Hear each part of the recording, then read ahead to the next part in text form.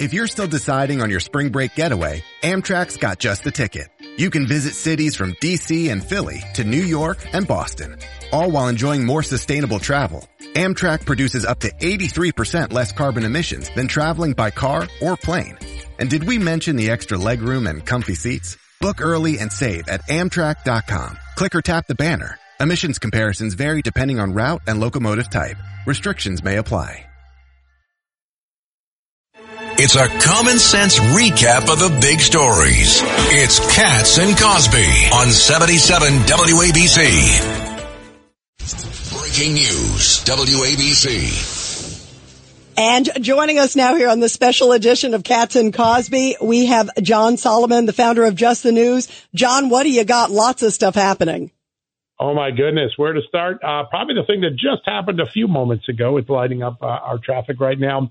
Congresswoman Marjorie Taylor Greene, long a conservative firebrand and ally of Donald Trump, has been jettisoned, ousted from the Conservative Freedom Caucus. That is a big moment. What does that mean? Yeah, why? Wait, what does that mean? She was a solid member of it.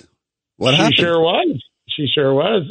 Well, the House Freedom Caucus seems to have some suspicion that she's been too friendly with Kevin McCarthy, too willing to make deals and compromises. And my God. That's true. She backed McCarthy in the election for speakership right from the start. That's right. She was there for him. And that's a sin? You know, ironically, common sense is a sin. Right. Ironically, if that happened, I would have thought it would have been something she did going in the other direction. In other words, going very far right. But the fact that she cooperates with the Speaker of the House, I don't. Did you say collaborate or cooperates? And she also had a fight. Maybe that's why they threw her out. And she had a fight recently, didn't she, with Laura Boebert, right? With Lauren Boebert. Yep. Good point. Dan Bishop, very upset with her, one of the longer-term members of the Conservative Caucus. This news was announced by one of the members. We haven't been able to get to Marjorie Taylor Greene, but Congressman Andy Harris of Maryland, one of the longtime members, said that the vote was taken and she was removed from the caucus today. And so that's a big moment and a sign that the Republican Party is struggling within. That beyond the struggles it has with the Democratic Party and Joe Biden, there are some unrest about how much they have and haven't done.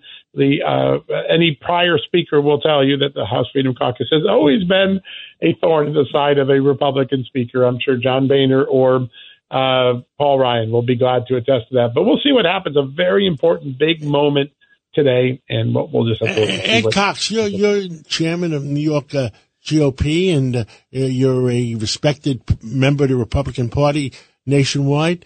Is there that much hate? No, it's not. It's not hate. It's just people have their own agendas, and they got elected for those agendas, and they're going to be pushing that. The speaker is the speaker from Bakersfield, not California. Bakersfield. Bakersfield is different. I was there in 1972 campaigning, and it was rodeos and roughnecks. Hey, by the way, discovered oil. I was the main host there at KERO in Bakersfield right out of college. And he's a product of he is tough, he is patient, and that's why he's been able to succeed so far with such a narrow majority. You know, John Solomon, too, you have so many other big scoops. I want to get the latest on all this cocaine at the White House, too.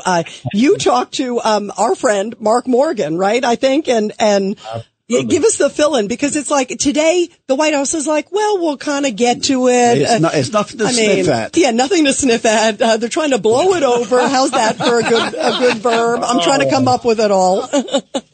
I won't even try to compete with that. I don't know what to say. No, listen, there is very clear. This is not a hard crime to solve. And it is a crime, by the way. Bringing an illegal substance into a federal building is a crime, according to prosecutors.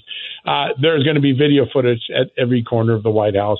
There's going to be fingerprints, most likely, on the baggie or on the cell phone case next to the baggie where it was found. It doesn't seem to me that this is a hard case to solve, nor does it to all the federal law enforcement officials. We talked to several of them, former FBI agents, a former assistant director of the FBI, Mark Morgan, who was an assistant director of the FBI and then head of the Customs Border Protection Agency. Listen, this is not hard to solve.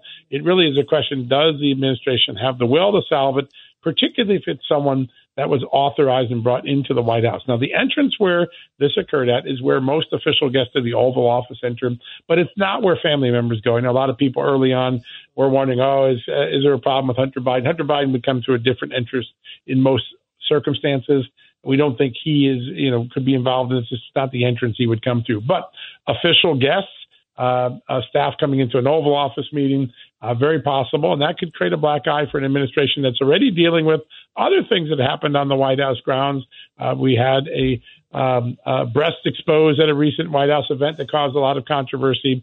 And I think there's a real concern about the decorum of the Biden White House, and this probably adds to that.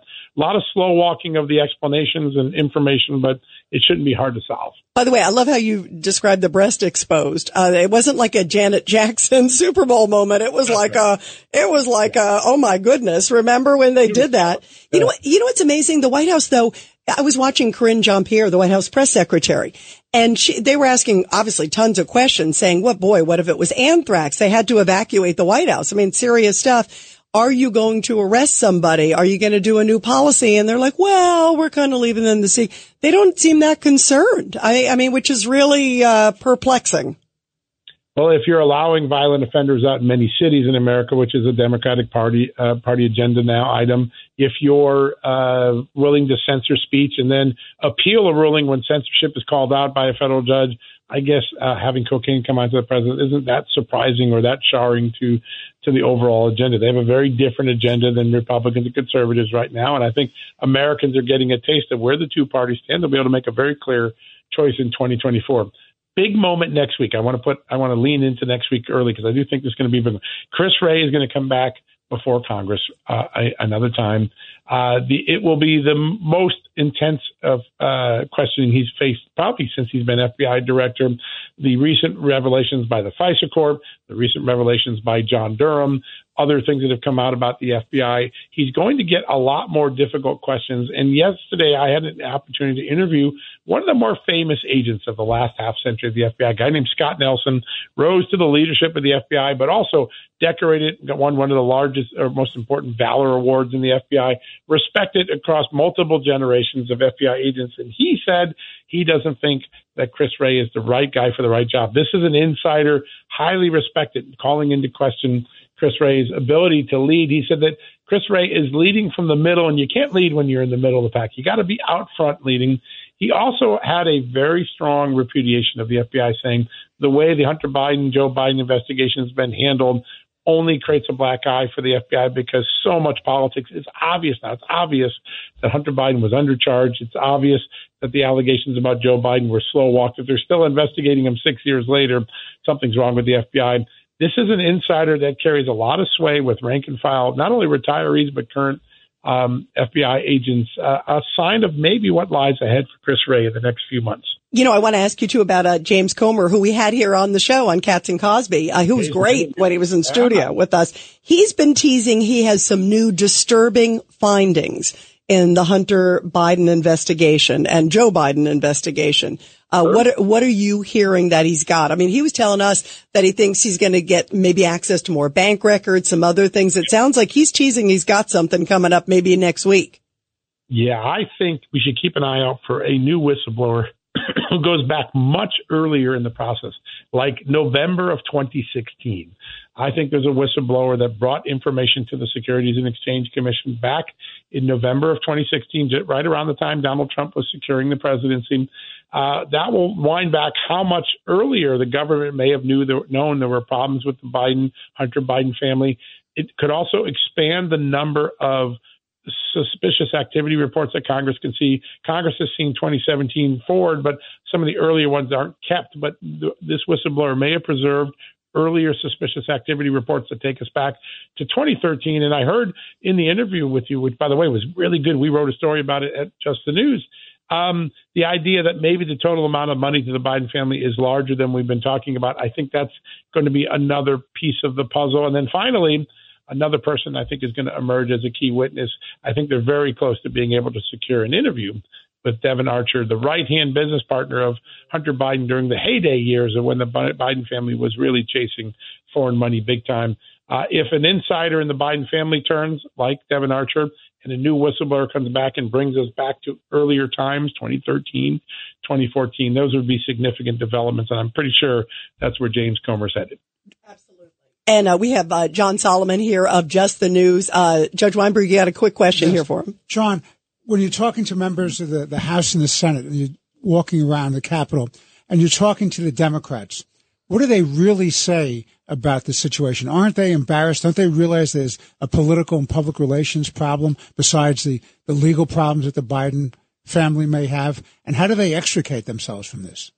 It's a great question. A lot of the rank and file, particularly the progressive, don't see anything wrong. They're still singing and whistling Dixie. They're very happy, and they think that it's all going to be about the economy. If the economy is good, Joe Biden's going to do great. If the economy is bad, Joe Biden could be in trouble, a la Jimmy Carter.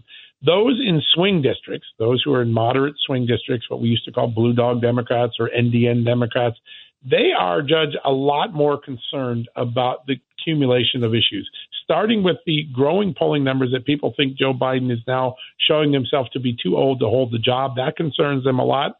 They're very concerned about the economy, and they have a lot of greater sensitivity to the perception that the Biden family was cashing, at the very least, clearly cashing in on the Biden family name with countries that probably we shouldn't be making profits from: China, Russia, Ukraine, Romania.